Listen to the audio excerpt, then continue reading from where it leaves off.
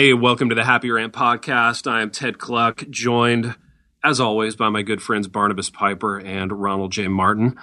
Gentlemen, we have the privilege of welcoming a new sponsor on board this week. Pipe, you are really the Michael Jordan of reading sponsorship promos. I have tried to do this in the past. I have failed miserably. So I'm delegating this to you in perpetuity. So why don't you tell us about Moody Publishers, a publishing house that I know well.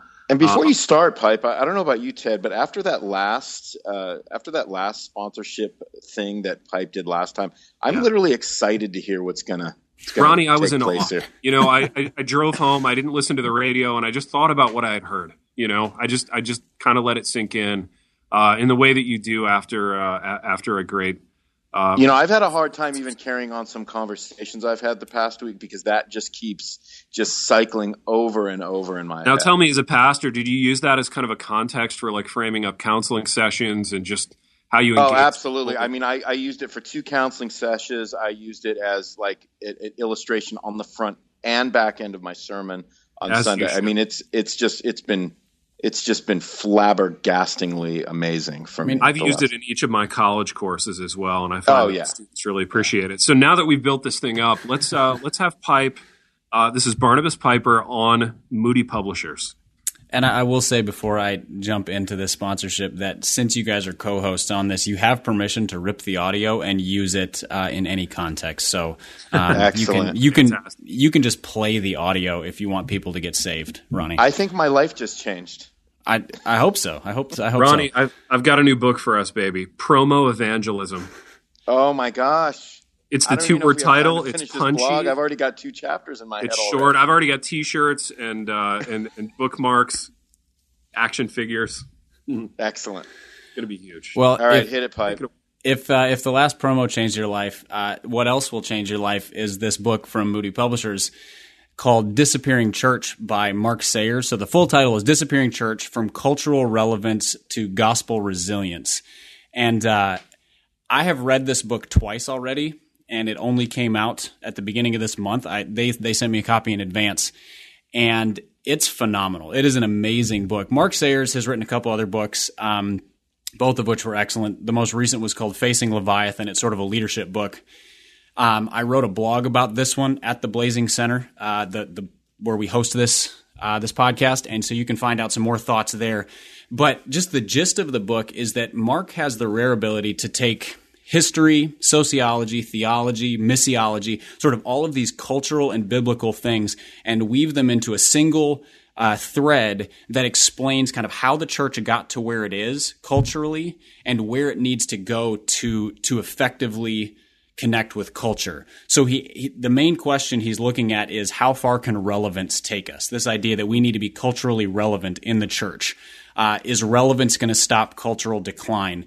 And then is relevance the thing that's going to help us engage a culture that doesn't even believe in God? The only God that culture sees is the self. So what he pushes for in this book is the idea that the church has been at its healthiest and most effective when it is a creative minority instead of a cultural majority. And relevance, cultural relevance, is trying to be the majority in culture, trying to be the thing that everybody wants instead of this sort of underground group that's effectively presenting the gospel in meaningful ways. He's a brilliant writer. It's a really engaging book, so this is not sort of an academic look, even though I used all those ology words. He's a very gracious writer, so when he offers correctives, he's not criticizing what is, but rather presenting a better way. And I would say this is a book that's every pastor should read it. Every Christian educator should read it. And then any Christian who's just trying to figure out how do I present my faith to my neighbor well should look at this. So again, the title is Disappearing Church. It's from Moody Publishers. It's available now. You can get it at Amazon. You can get it at Lifeway. You can get it at Barnes & Noble. Go there. The author's name is Mark Sayers. He's brilliant, and you should definitely buy this book. Hey, you know what? That was brilliant. I'm clapping. You just can't hear it right now. Again, Piper, for another amazing promotion job. But you know what? Everybody's talking about that book right now. There's a lot of hype surrounding it. Have you moved into being serious? Yeah, I'm serious right now. Yeah, no, I've been hearing a lot of guys have been like, you know, like you, they've been blogging about it. They've been tweeting about it. I've just been hearing a lot about this book. So, I mean, you actually really piqued my interest on it, you know, which was already I was already thinking about it. So. If you want a little subtle, one more thing to like about this is that Mark Sayers is not a self-promoter. You will, if you go into his Twitter feed and you follow him, he does not promote himself and his work. He genuinely cares about the message. He's a pastor of a church in Australia. That's his context. Nice. He's a really, really good guy. From a distance, I say this. I've never actually met him, but just the way that he handles the message and everything, he backs up what he writes, and his writing is tremendous. He's one of the best out there that I've run across. I mean, do you see this as being kind of one of the classics of our time? I think it could be. I would put it on par with like an Andy Crouch book, like Culture Making. I don't know if you read that one. These books that they might not ever be a super bestseller just because it's not Tim Keller who wrote it, but the quality of the writing and the thought level and the impact it has on the readers will be formative. Ronnie, can I be honest with you for a minute, man? Yeah, please lie. Yeah, be honest. As Pipe was reading that promo, you know the sorts of heartstring tugging, like Lifetime-esque movies that you and I watch, where there's always like a female character, and she always goes like, "I wish my husband would look at me like that." You know what I mean? Yes. My thought, Big R, was, I wish Piper would talk about one of my books like that. You know what I mean? Absolutely. I wasn't going to say that, true. Big T, because I knew you probably would on the back end. But let me just confess now that I feel the exact same way. Yeah, I know, man. I felt this deep sense of, I'm glad he's talking about someone in that way, but I wish it was me. You know, maybe someday that'll happen on our broadcast. Like maybe one of your publishers will pay us money. Yeah, dude. Maybe I would take out my own sponsorship on my own program just to have that happen. It's I'll go in halves with you to take out our own sponsorship to pay Barnabas to promo our book that's going to be coming out on Waterbrook Multnomah this July. Dude, I love it. I think that's a slam dunk, man. I will promo your book for free. And you don't need to take out any loan, although if Waterbrook Multnomah wants to pay us money, which would be odd because they're already probably paying you a little something to write this book, I'm happy to do it. You know what? Just surprise us. Like one of these episodes in coming weeks, just drop it on us like kind of out of nowhere. Would you do that? Could I see the book first? No. You just use Google one of it. our old books. Okay, got it. Yeah. We'll just send you the introduction. You'll be good. All right, absolutely. Yeah. Well, guys, believe it or not, we have other things to talk about besides just book promos, which I feel like we could have a spin-off program just on that. In the way that like all of our favorite 80s sitcoms had spin-offs, we could do one that was just book promos. But Pipe, I actually want to push back on something that you tweeted recently, and keeping in mind that I check Twitter religiously once every 2 weeks or so. That's about how often most religious people go to church, so that's fitting. Exactly, and I check it through the Gut Check podcast account, and you tweeted something.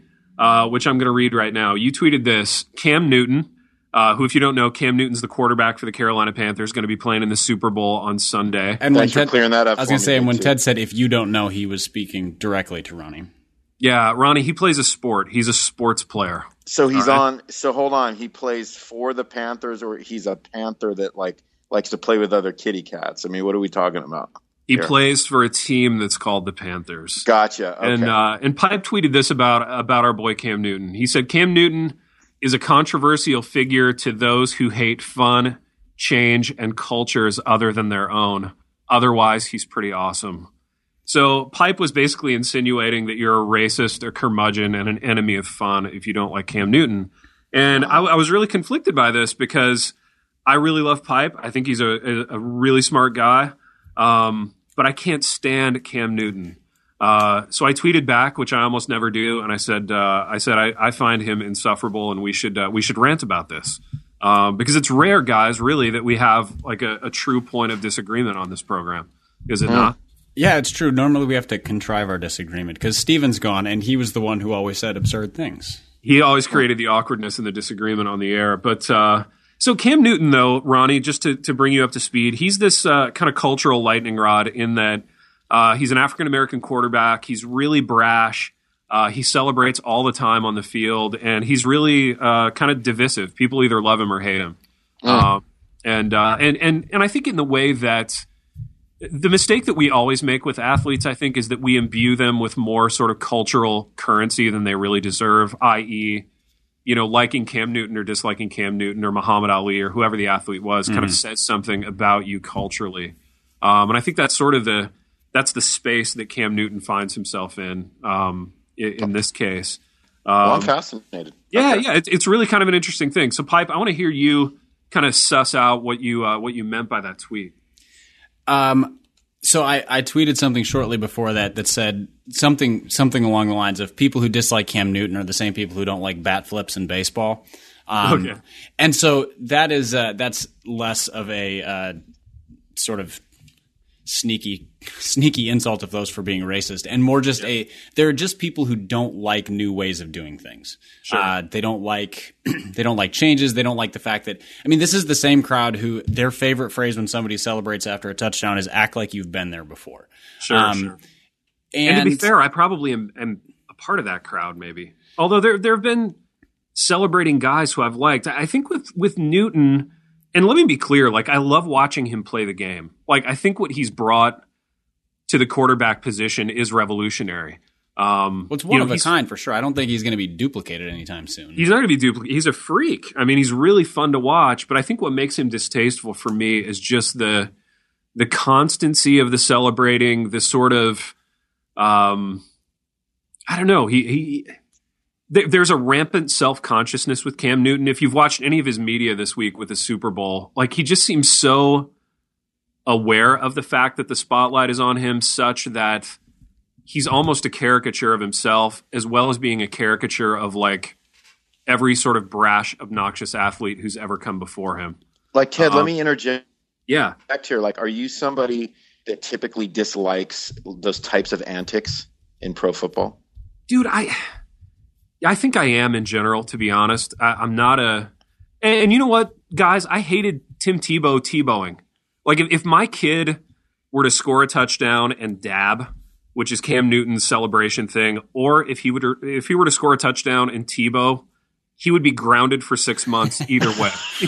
See, and I would be and disgusted with him either way. Here's my hypocrisy. Yeah. I would also ground your son for Tebowing, and I would high-five him if he went out there and dabbed after scoring a touchdown. Dude, really? Now, flesh that out, man. That's fascinating to me. I want to know where that's coming from. I just don't understand it. Well, part of it's just my jadedness against Christians attaching themselves to things and deciding that Tebow is Jesus Jr. And I'm completely jaded in the same way. So that is why Tebow is out for me. But in terms of celebrating and all that, I will say this: I do not watch the majority of Cam Newton's football games, and so there might be a quantity issue here. I just haven't seen enough to be super annoyed with him. Yeah, but to me, a player's persona on the field is it's not a lightning rod issue. They can be annoying. Yeah. You can find something annoying. I find lots of athletes annoying. I think we did an episode way back towards the beginning of name an athlete you just want to punch kind of thing. Yeah. And but I was responding more to what people keep wanting to call the culture, a cultural controversy. I'm he's not a controversial figure. He may be annoying to people, and I get that, especially because if somebody is beating your football team and they're celebrating, that's double annoying. Right. But I just don't see the cultural conflict, and I definitely don't get the people who get on their high horses and are this is bad for the game and disrespecting blah blah blah. No, it disrespects the game, not trying. That's practicing true. And not being good. And he does all of those things. And he plays his heart out. And he does. So that's what I look at. And I'm if he was a slacker who took plays off and still did this stuff, I might have an issue with it. No, you're right. You make a good point, man. Isn't there let me ask this, man. Let me interject with this is that I thought there was some sort of isn't it kind of like a faux pas? Isn't there some sort of penalty that you get for going too nutty after you score a touchdown? Dude, there isn't, and he doesn't go nutty. It's a quantity thing with him, and so it's a posing thing. It is like Ted said earlier. He knows he's in the spotlight, so he's always sort of striking a pose or something. He just loves his own celebrity. He loves it, dude. Yeah, he loves it. And after every positive play that he makes, he's doing something, some kind of pose, some kind of gesture. And yeah, I think the aggregate effect of that is just for me one of really high grade annoyance. And the question I ask, does Rob Gronkowski drive you nuts? Dude, he doesn't. Because I think he's just a big, he's like a golden retriever. If your golden retriever does something stupid, you just kind of roll your eyes and go, "It's just a big." You're dumb talking animal. about the same Rob Gronkowski who like gives people lap dances on Good Morning America. That golden retriever. Yeah, but dude, that it doesn't bother me because I don't watch Good Morning America. What I mean? What about Aaron Rodgers and the whole like heavyweight belt discount double check thing that he does after every big play, and it makes me want to choke him. Now, dude, that was kind of dumb. I agree with that. That's purely a rivalry thing. I just can't stand the Packers. But no, I agree with that. I think, my question was, how would I feel about the NFL if everybody in the NFL acted like Cam Newton? So if this thing caught fire and just this attitude, this way of being, if everybody in the NFL acted like that, it would truly be unwatchable. But here's the thing, like that will always self-regulate because there's a former safety named Ryan Clark who's now a commentator, and he was talking about, there was a comparison, and he's like, you want to know why Tom Brady doesn't dance and all that stuff? Because he can't dance. Whereas Cam Newton knows he looks cool doing it, so he does it. And so these things self-regulate because like fat linemen, they're not gonna do this stuff. Slow wide receivers are not going to. The best playmakers will, and occasionally those super arrogant other players. But those guys will get knocked out because if you can't back it up, only guys who can get away with this are the best players. Yeah, but isn't it part of the branding though? I mean, like when you think back on Tebow, I mean, the reason why that guy's career lasted even as long as it did was because he created a branding for himself. Is that what this guy's trying to do? Yeah, and I think what made it even more distasteful for Tebow was that the brand was kind of conflated somehow with religion, and it really got weird. It crossed over into the evangelical world. And it wasn't backed up by good football play. Like even at his best, he was just a lucky son of a gun. He just wasn't that good. And I realize some people will be very offended I said that. Whereas Cam Newton is possibly the most dominant quarterback in the NFL right now. Tebow was a great dominant college quarterback. In college, that's true. I know you know that. I was purely speaking of his time in the NFL. Yeah. Well, guys, let's use this to segue into another kind of bloated, ridiculous parody of itself cultural institution, and that is the Super Bowl. We are right on the edge here of Super Bowl 50. By the time this episode airs, it will be in the books, and all the dust will have settled. And I just want to set the scene for you with one thing, and then I'll let you guys riff on this. So. I'm teaching a reporting class this semester, and I played for my class like 6.5 minutes of they used to call it NFL Super Bowl Media Day. Now they call it opening night. And let me just set the scene. There was a mock Golden Gate Bridge. The game is in San Francisco, so there was this like rendering of the Golden Gate Bridge in the stadium. Lights, pyro, reporters. All this sort of like epic, movie music playing in the background, and then the players sort of parading in over this mock bridge, and then taking their seats to be adored by the media. And I felt the same way watching the NFL draft this last year, Barnabas, with the bigger than life size images of the kids, walking across the stage and stuff. And I just thought, what a gong show! If only we could gong them off. If only we could gong the whole thing off. Yeah. And as anyone who listens to this program knows, I love football so much. I have such a high regard for it. I love the games. I love the players. But yeah, this institution, man, it really was driven home to me a couple years ago when it was like the third quarter of the Ravens Saints Super Bowl, or no, the Ravens 49ers Super Bowl in New Orleans, and I clicked away to watch Downton Abbey. I was just so kind of overwhelmed by the thanks for bringing me back into the conversation. Which could not be more antithetical to the Super Bowl. Yeah, exactly. They could not be more antithetical. I found the one thing on television that was the opposite of the Super Bowl, and I watched that. And Ted, you're a guy that struggles with pageantry, aren't you?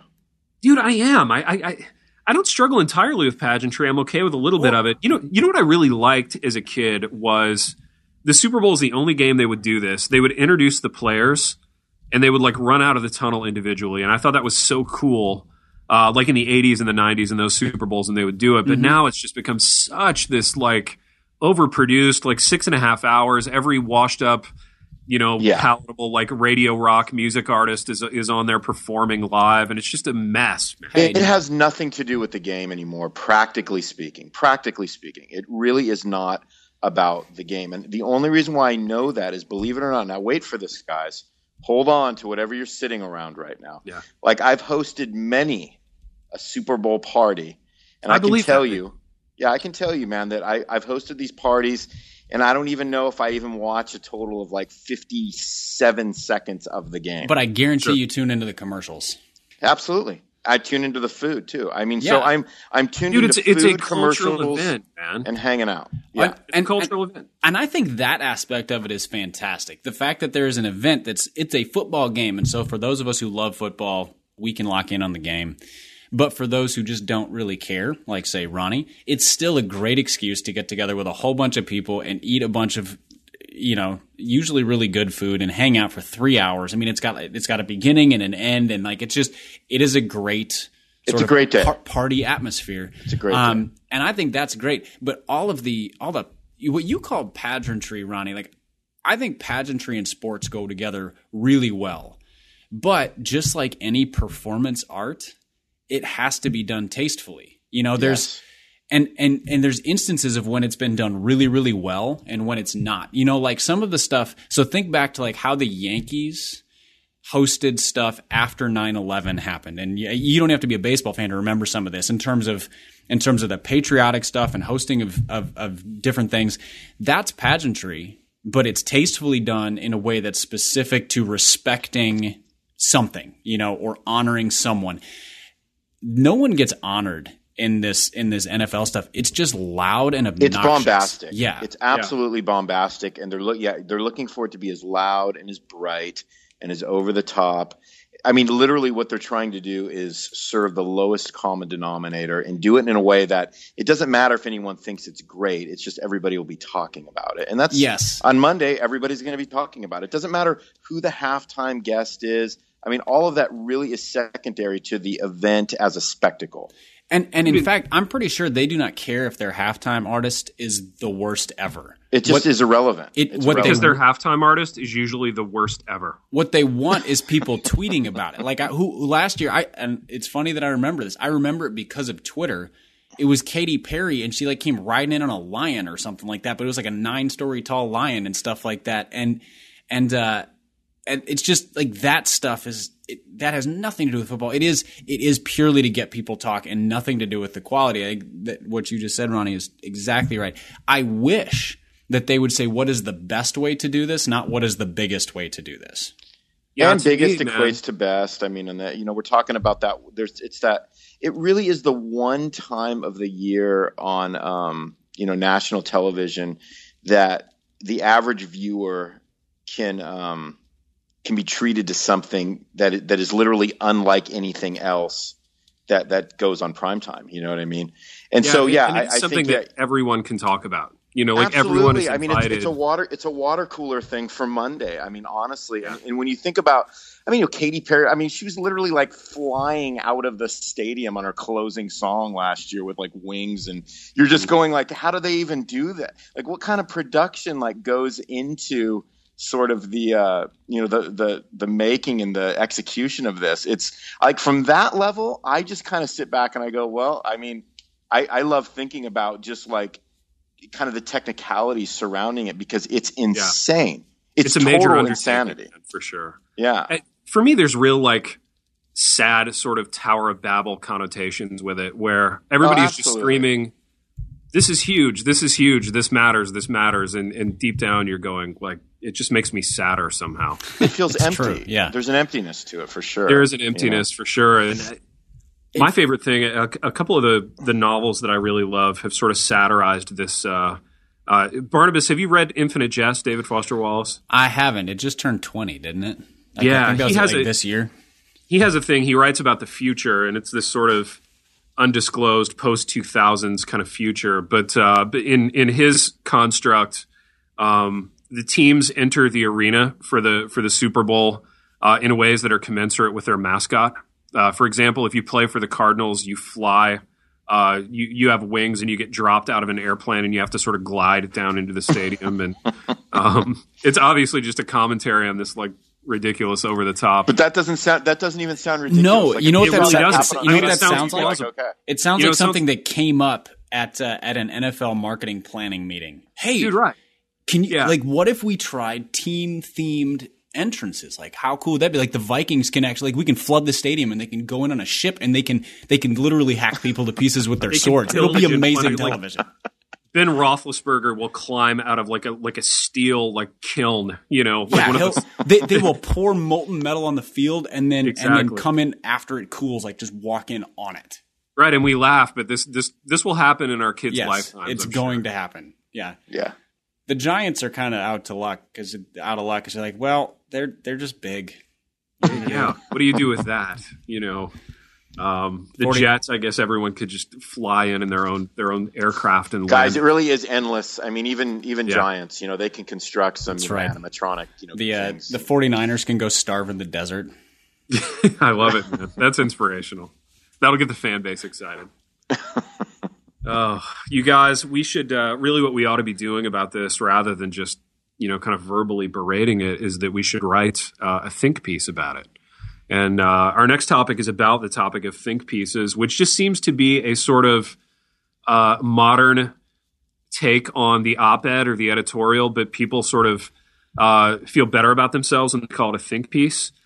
This is a phenomenon that Barnabas brought to our attention because I think he's kind of on the internet for a living. And I'm familiar with the term think piece from the movie Almost Famous, Cameron Crowe film, great film about rock journalism, in which the Lester Bangs character tells William Miller, the young kid, that he should write a think piece, which is basically a funny sort of BS way of saying you don't have the interview that you need, so you're going to have to, like, you know, just spin out a bunch of your own opinions. What do you guys think about this think piece phenomenon, man? Is this a bubble that's going to burst? Has it already burst? What's the deal with think pieces? Well, it certainly is not a bubble that has burst, because they, you know, anytime there is an issue, it doesn't even have to be a real issue. A perceived issue of controversy, they pop up. And, you know, you made the point that it's like a new take on the op-ed or the editorial, but I feel like that's an insult to the op-ed or the editorial, because I feel like those were at one point assumed to be informed opinions. Sure. And the think piece, that's a pejorative term used for these sort of like clever, witty, I'm gonna make a definitive statement using only my opinions and the data that supports them. Yeah. And Dude, it could be about anything. Let me ask you this question, man. Even like I think a step bigger than the think piece. Like, is cleverness just going to jump the shark? Are we sick of it? I think I am, man. I just want earnestness anymore. You know what I mean? And I'm sick of my own cleverness, truly. I'm tired of trying to be clever. I think our generation has kind of worn that out almost. I think that's probably true. I mean, I think at some point along the way we lost true wit. Because wit takes a certain amount of knowledge and being like reference points. Like you can make a veiled reference to something else and it's really witty, but only people who understand pick up on it. And cleverness is just kind of being quick and being sarcastic, which are two things that come fairly naturally to me. And it feels very hollow when that's when that's the space you reside in. Yeah, and I think there's just so much of it. Big R, what's your take on all this? Yeah, it's interesting because I think it just seems like it kind of has come to fruition, you know, sort of in, you know, the, you know, blogosphere culture. And I mean, I think there's a pressure to feel like you need to be clever and witty. And but I think what it turns into, I think the ugly side of cleverness is cynicism, and I think that's what it turns into. I don't think it has. I think the only place cleverness has to go is into cynicism. And so I think that's what, to me, we're seeing more of than even just cleverness right now. And I just think cynicism is not – it's neither clever nor witty most of the time. But I'm with Piper. I mean, something that is truly clever or truly witty, and it takes a lot of thought and there's a lot of intentionality behind, trying to sort of evaluate something and then make counterpoints based on, using humor, all those types of things. I mean, to me, that's a, if somebody can execute that well, that's brilliant, but I think now, we're just, we're verging into cynicism. And I just think that's when cleverness jumps the shark, is when it turns into cynicism. And I think where we see that a lot is the fact that so many of these so-called think pieces are about things that are just inane. Somebody wrote a 900-word think piece on like somebody's dress at the Oscars or something, or the halftime show of the Super Bowl, as we were just talking about. I mean, those just these things that you're like, wait, that was the thing that caught your attention, and you devoted your ire to it, and you put the best of your satirical. I shouldn't say satirical, because usually it's just sarcastic. That was the thing that you decided to attack and put the sharp end of your sword toward. I don't even. It's one thing to write a well-reasoned opinion piece about something of significance. It's another thing to just come up with this clever hot take on so-and-so's apparel at the Oscars, or the opening monologue, or the halftime show of the Super Bowl, or Macklemore's latest song, White Privilege, or whatever. Like, those things are just, you just kind of shrug and go like, I guess the question is, why are people like? There's an audience for that, right? So things are being written because people will read them. I think it's like the I don't want to say literary, but pseudo literary version of what we were just talking about with the Super Bowl halftime show, or the Super Bowl spectacle, where it's just more is better. You have to have a take on something. I feel and you don't is the thing, and I guess that would be my message to people. Just don't have a take. Let not having a take be your take. How about that? Write about how you don't have a take. So don't write anything. Actually. Don't write about what you're not writing about. Yeah. Ronnie has hit the nail on the head, though. Like, that is a genre. Why I'm not watching X? Why I didn't see Star Wars or whatever. Basically, why I'm too good for this one particular thing. And right? And so here's this becomes very Inceptionesque.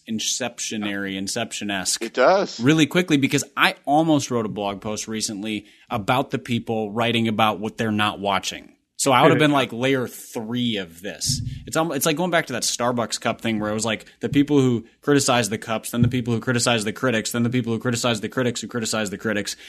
This is going to be the same way, because it was a borderline think piece about the people writing think pieces about the people who liked something. Yep. Dude, it's madness, man. It'll make your head explode. I know. I'm dizzy right now just trying to say that out loud. Guys, can we end with something that I wanted to talk about during our Super Bowl discussion, but I actually forgot, and I let the moment pass. I'd like to wrap with our favorite Super Bowl moments. Ooh. Do you guys have a favorite Super Bowl moment? It could be just cultural. It could be a part of a game that took place. I'm curious. By favorite, do you mean most memorable, or something we really enjoyed? I think the latter, something you really enjoyed.